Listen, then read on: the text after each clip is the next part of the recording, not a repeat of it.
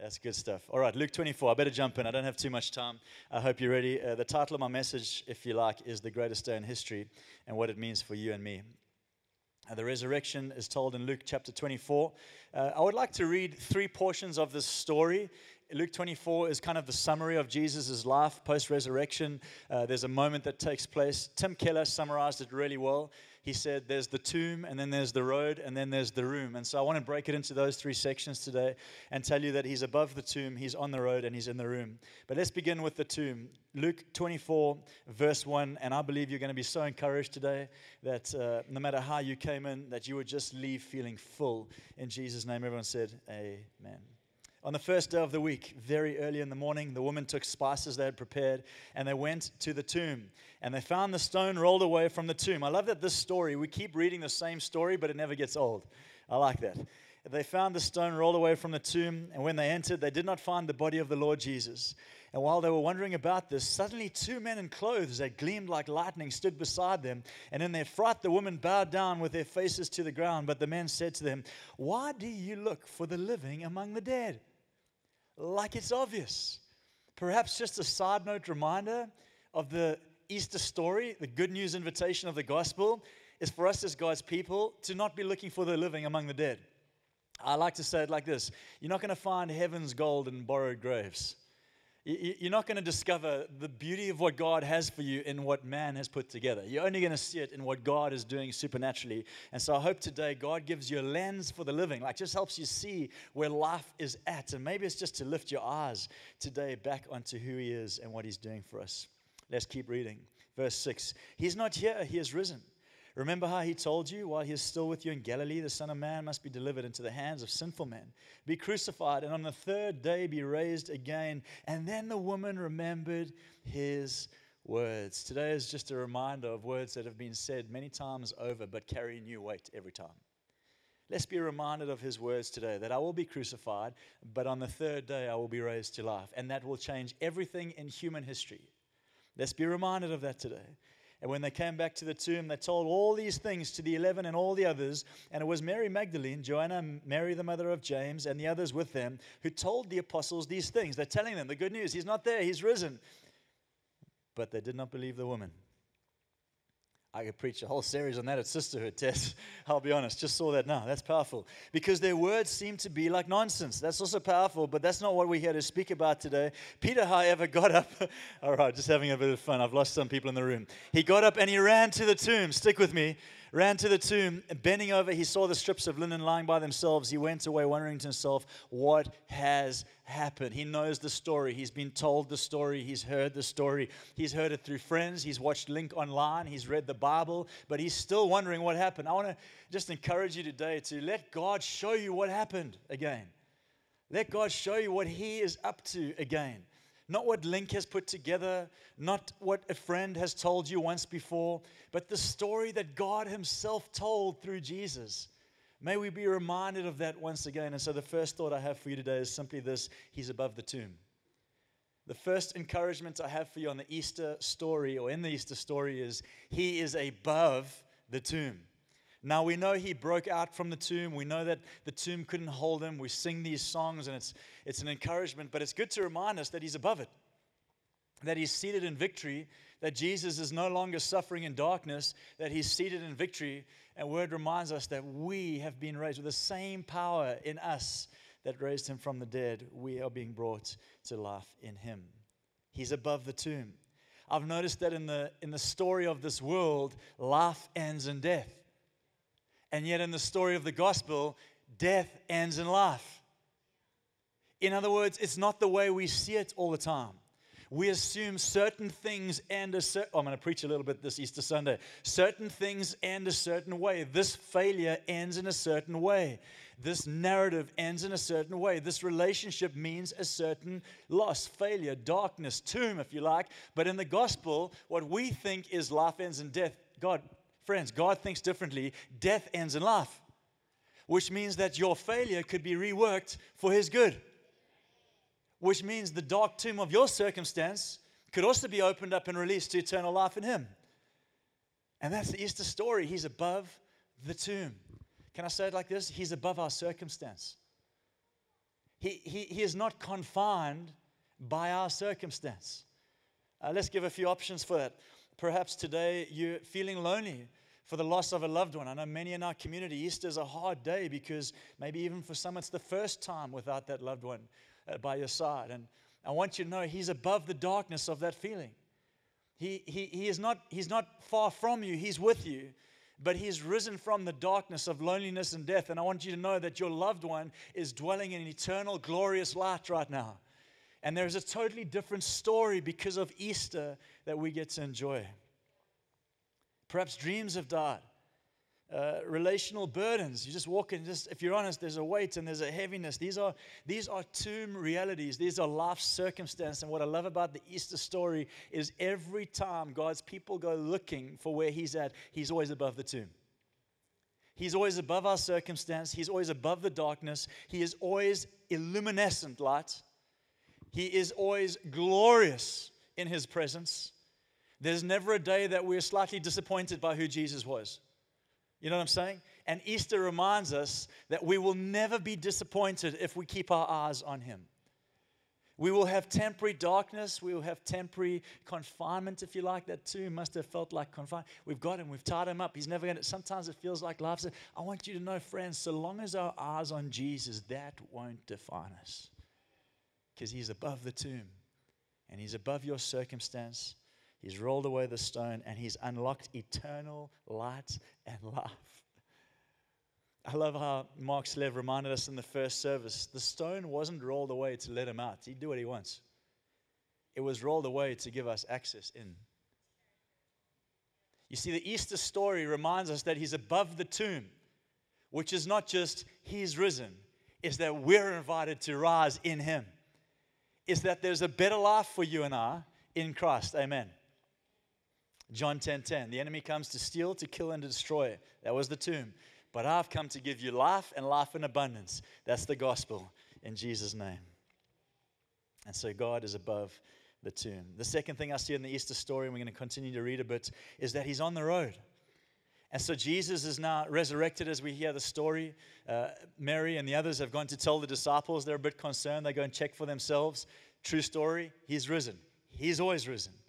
And now there's a couple, we believe, on a road to a place called Emmaus, verse 13. Let's pick it up, and hopefully we'll continue to encourage you in the Easter story. Now that same day, two of them were going to a village called Emmaus, about 7 miles from Jerusalem. That's a long way.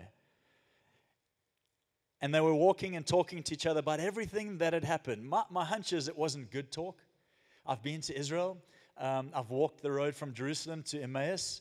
It's quite a beautiful scenery. It's like this beautiful meander, but it goes downward. They were walking down. You've heard me preach on this before. It's a picture of us walking away from the high ground, walking away from the thing that we've been born for, walking away. Discouragement can take you far down. Like despair can lead you downward. Anyone else identify with it just for a moment today? And so they're walking downward. And they're talking to each other about the things that have taken place, which is Jesus is gone, hope is done, nothing's going to work out. Now, they don't know the good news yet. And what it says is that Jesus Himself comes alongside them. So it says in verse 15, as they talked and discussed these things with each other, Jesus Himself came up and walked along with them. He walked along with them. He didn't stop them. He didn't give them 10 steps to correct their lives before they figured out what to do next. He didn't give them the rule book. He just walked along with them. But they were kept from recognizing Him. And He asked them, what are you discussing? As if He doesn't know. As you walk along. And they stood still and their faces downcast. There's the word downcast. That's them. One of them stood, Cleopas asked, and there's this whole interchange. And then He says to them, what things? Like, don't you know about what's just taken place? Don't you know about this Jesus guy that was coming to change things, and now He's gone and He's wrapped up in a tomb and it's all over? Don't you know about these things? And Jesus just smiles and says, what things? It's like He writes off everything that they've gone through or going through or that they've experienced, and He's giving them a new day. You see that part? Yeah, that's worth some praise for sure.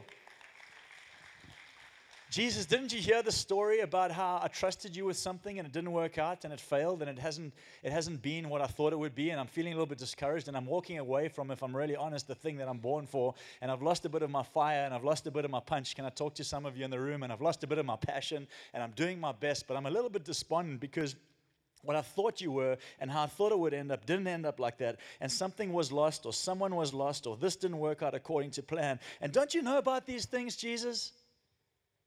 Of course he does. But he says, what things? Not because he doesn't care, but because he knows those won't define you.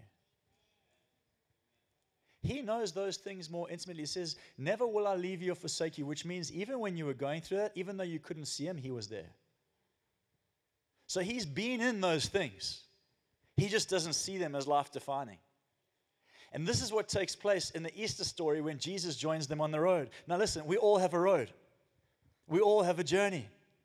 For some of us, it looks like one thing, for some of us, another. But the truth is, we're walking through life, and life doesn't give us the privilege of pushing pause, figuring out all the details like the mannequin challenge. Remember that story? Mannequin, pause. Everyone get into place, business, make lots of money, family just flow, dinner table just be full. And all this stuff starts to, okay, play. Hey guys, what happens? Back to life. It's not like that. And the reason no one's enjoying my humor is because you're identifying with the pain. But life doesn't present us a pause button. It just keeps going. A sermon was preached once, he's on the way, or God is on the way. Which is to say, he's on his way to you, but he also meets you on your way. In other words, there's no need to stop, pause, figure it all out, and then go again. It's just to realize that he's walking with you. He's walking with them. It's pretty awesome. Down further in the story, as he has this interchange with them, and they start to realize, okay, this guy knows a little bit. They say to him, hey, Jesus, would you stick around with us? And he says, sure. And he goes into their house and he breaks bread, and they see it's him, and they say, this surely must be the Messiah. And they get up, he disappears, and they walk back to Jerusalem. They return to the very thing they've been born for. Not because they mustered up the courage. Not because they pushed pause and figured out life. Can I just preach a bit of honest truth this morning? Not because they've made sense of the next 10 years of their season.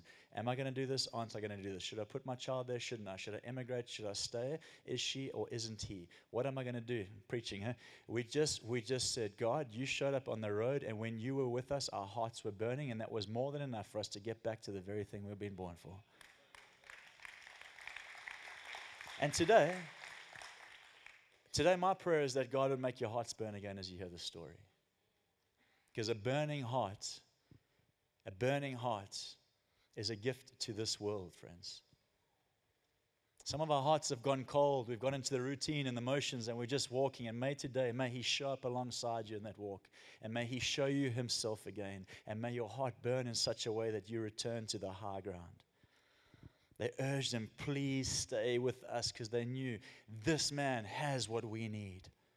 Friends, this God, this story, this Jesus that I preach of, not me, not our church, not our songs. Jesus has what you really need. And it's amazing because he says, how foolish of you and slow to believe.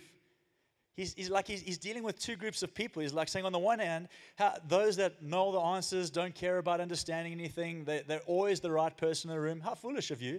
And then the other one who's just desperately trying to make sense of the story, slow to believe. He said, the cure for both of you is me. So I got everyone in the room now. It's like he includes everyone and says, don't worry, whether it's you trying to do it on your own or whether it's you desperately just trying to trust him, both cures are him. In Jesus' name. Everyone said? He's above the tomb. He's on the road. And the third thing is, and this is where I get so excited, is he's in the room. The Easter story starts with the tomb, or the resurrection story starts with the tomb. He's not here, he's risen. I no longer define things by borrowed graves. Temporary pain, short-term darkness, momentary failure. That's tomb stuff. I'm with him. I got a different perspective now. And in my new perspective, there's still a road to be walked. And that road isn't always perfect. It's a windy road. But he's on the road and he's walking with me. And he's the secret to me sustaining myself through this journey. Joyce Meyer once said, God hasn't promised us a storm-free life. He's just promised us wings to rise above it. And probably in Easter, something we need to be reminded of is that he who waits on the Lord shall renew his strength. They should rise up on wings like eagles, which is to suggest the storms don't necessarily change. Have you ever noticed an eagle? I love watching them. You know this. The storm's coming in. The thermals are swirling. The weather's pushing. The sky's getting dark. People are bailing. Teapots are on the stove. And the eagle's just going up and up. This is like playtime for him. And up and up and up. And the higher he goes, the clearer he sees.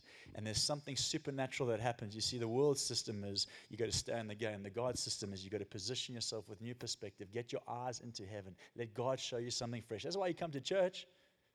Come to church to get fresh perspective, to get lifted above circumstance, so that you can see clearly what it looks like to get back down to what you've been called to.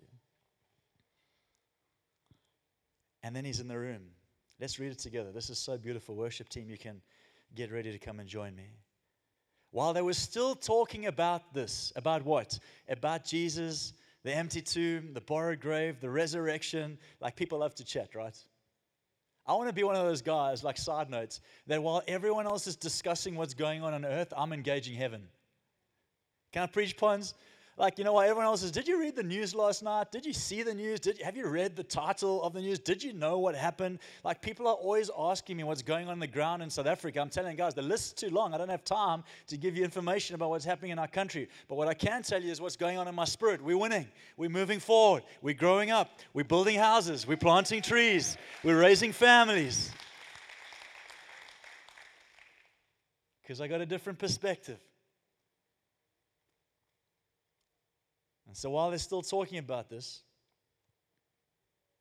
Jesus himself stood among them and said to them, "Peace be with you." My hunch is they were panicking. They were reading the news headlines and panicking.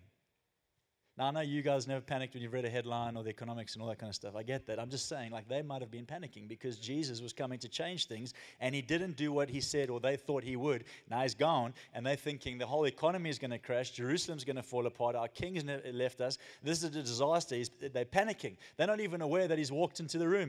That can be us sometimes. They're like, we're so consumed by everything other than him that he's walked into the room. He's standing alongside us, and he's just waiting for a little moment to say simple words. Peace be with you. All right. Yeah, somebody half excited about that clap. The word is shalom. It's a Hebrew word that means fullness be with you. Not just feel good be with you, fullness, shalom. It's like a fullness. It's like a perfect peace. It's a life that is in order. It's a life that's connected. It's a life that's lifted above circumstances. It's so much bigger than, oh, that feels nice. No, peace be with you is shift everything. So he walks into the room, into this season of panic. And he says, "Shalom be with you." The irony is he is shalom. So when he's in the room, it's always shalom. By the way, if you don't often do church, and this is a once-off, I want to invite you back for the next few weeks. We're launching into a series called Tomorrow Mind, which is this thought that we can actually experience tomorrow's power in today's world just by renewing our minds. I want to encourage you to come back, but if you're not a churchgoer and you're here with a friend and you've kind of appeased their invitation, I'm sorry about them, but I want to invite you personally back to this church to come and sit under the teaching of this word and let him start to show you how awesome he actually is, despite everything you've seen that hasn't worked out, despite all the conversations that have been had around your world that don't make sense. Come and meet with Jesus. Come and see what he's about. Come and change your life. When he's in the room, friends, peace is in the room. Shalom is in the room. Listen to what happens next. It says, "Peace be with you." And they were startled and frightened. Irony. And you know what he does to speak into their startled minds? Let's go down a bit. That's in verse 2. In verse 45, verse 42. It says, in verse 45, then he opened their minds so they could understand the scriptures. Here's the picture. Easter weekend. Resurrection Jesus. He's not in the tomb, he's above. He's on the road walking with. And now he's in the room and they're panicking, talking about everything except the good stuff that's gone down with Jesus. And he steps in and he says, "Peace be with you." And they're like, "Who are you? You must be a ghost." And he says, "Before you panic, let me show you a few things in the scriptures."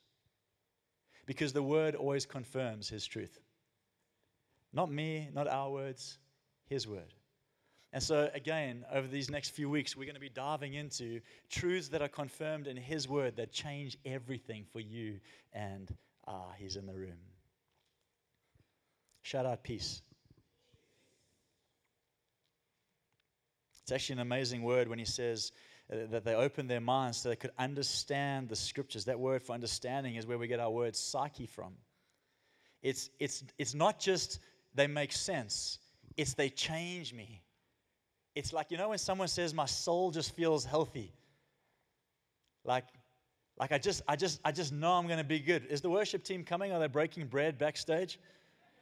What happened to them? Did they get raptured between now and leaving? I'll pick up the guitar and sing my own praise song, I promise you right now.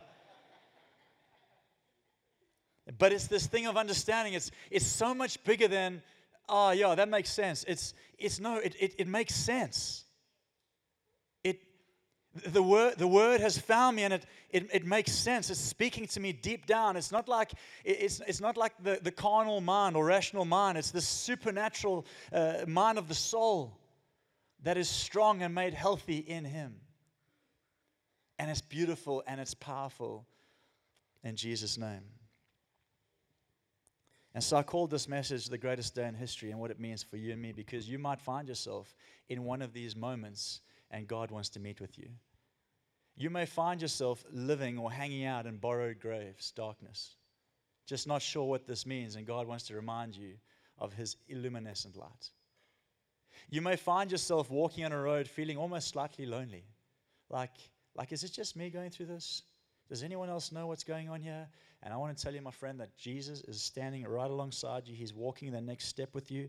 He's giving you the courage to take another step. And your next step is one step closer to Him. And as He reveals Himself to you, I promise you, as you walk that road, He is going to show up. Here's the third thing, in your room. And perhaps some of you are wondering what it means to have Jesus show up in your room.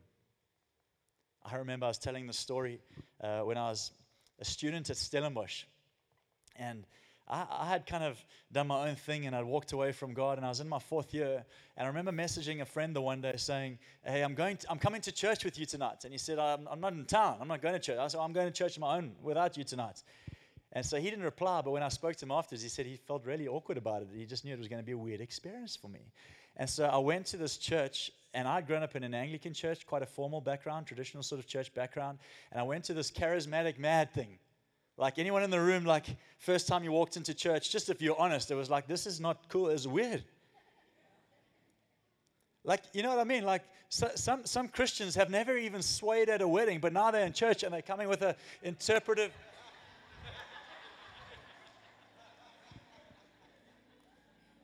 Your wife has to beg you to get out the chair at the wedding.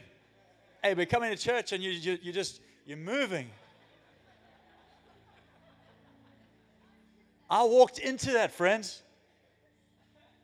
Like, I walked into that. I remember I walked into the back room of the Nielsen, and it's this building in Stellenbosch, and I knew where the building was. I'm like, where am I going here? Where am I going? And I walked into this room, and Michael W. Smith, they were at 12 out of 10 singing Michael W. Smith songs. I didn't know Michael W. Smith. I never heard Michael W. Smith.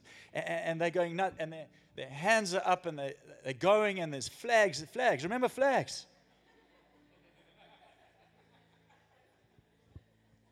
I'm not against it. I just didn't know anything about it. People are weird, man. At least that's what I thought until I fell in love with Jesus and realized what a wild love does in us. And I realized that for me that day, I just had to get in the room. I just had to get in the room. That room wasn't perfect. The worship wasn't everything I dreamed. It was a worship service, by the way. No one preached. Just crazy. And I remember Pastor Philip at the time, he got up, didn't know him at all. And he just said, John 15:15 says this, I no longer call you servants, for a servant doesn't understand his master's business. And I identified with that. I'd always seen my role as a Christian as a servant. Like, I'm here to serve the church. I'm here to serve God. And I think that is part of it, but it's not where the power lies. And I realized that God was undoing my carnal mind, and He was giving me a new spirit. Because my mind was telling me that if I don't serve Him, I'm in trouble. but actually serving him is for my good, not his. He doesn't need me. And so he said, a servant doesn't understand his master's business. Then he goes on, John 15, go and read it to yourself this evening. It says, but everything the Father has made known to me, I've made known to you. He says, I call you friends. And I remember standing in that room that day. I didn't care how many flags, dances, it didn't matter. I wanted to be a friend. I wasn't in this to show people how much I loved him. I was desperate to know how much he loved me, if I'm honest. And that night I encountered a love that no one has been able to get close to since. Not close. I'm surrounded by amazing people. No one comes close to Jesus. And I remember I think I've told these guys the story. I would drive up from my digs. There was a little park there, and parents used to go and run around with their kids in the park. And I was like the weird guy, parked in my Isuzu double cab with my Bible open, and every day I opened it at the same place. If they had checked, they would have thought something was wrong. And I would open every day in John 15, and I would just say, God, teach me more about friendships, more about friendship, more about friendship, more about friendship. I'm done with functional Christianity. I want to know what it means to be a friend of God. If you've made everything God known to Jesus, and he said he's going to make it known to me, Jesus, share with me the secrets of heaven. And so God started showing me things in the Word that I'd never seen before. You know why? Because I wasn't a servant. Service was overflow. I was a friend. God shares secrets with his friends. God shares secrets with his sons. I want you to stand with me, Link Church. And Jesus showed up in the room that day, and everything changed. Everything changed. And so we're going to take a moment to sing and to lift his name again and remind ourselves of the story of the gospel, that he rose on the third and this changed everything. And as we do that, I believe God is going to be stirring something in your hearts. But maybe you're standing here today and you know, I'm that guy, that girl that just had to get in the room today. And honestly, not all of this has made sense, but I can feel him coming close. And I don't want to leave without making a decision to choose this Jesus as my Lord and Savior and walk with him as a friend. So let me pray.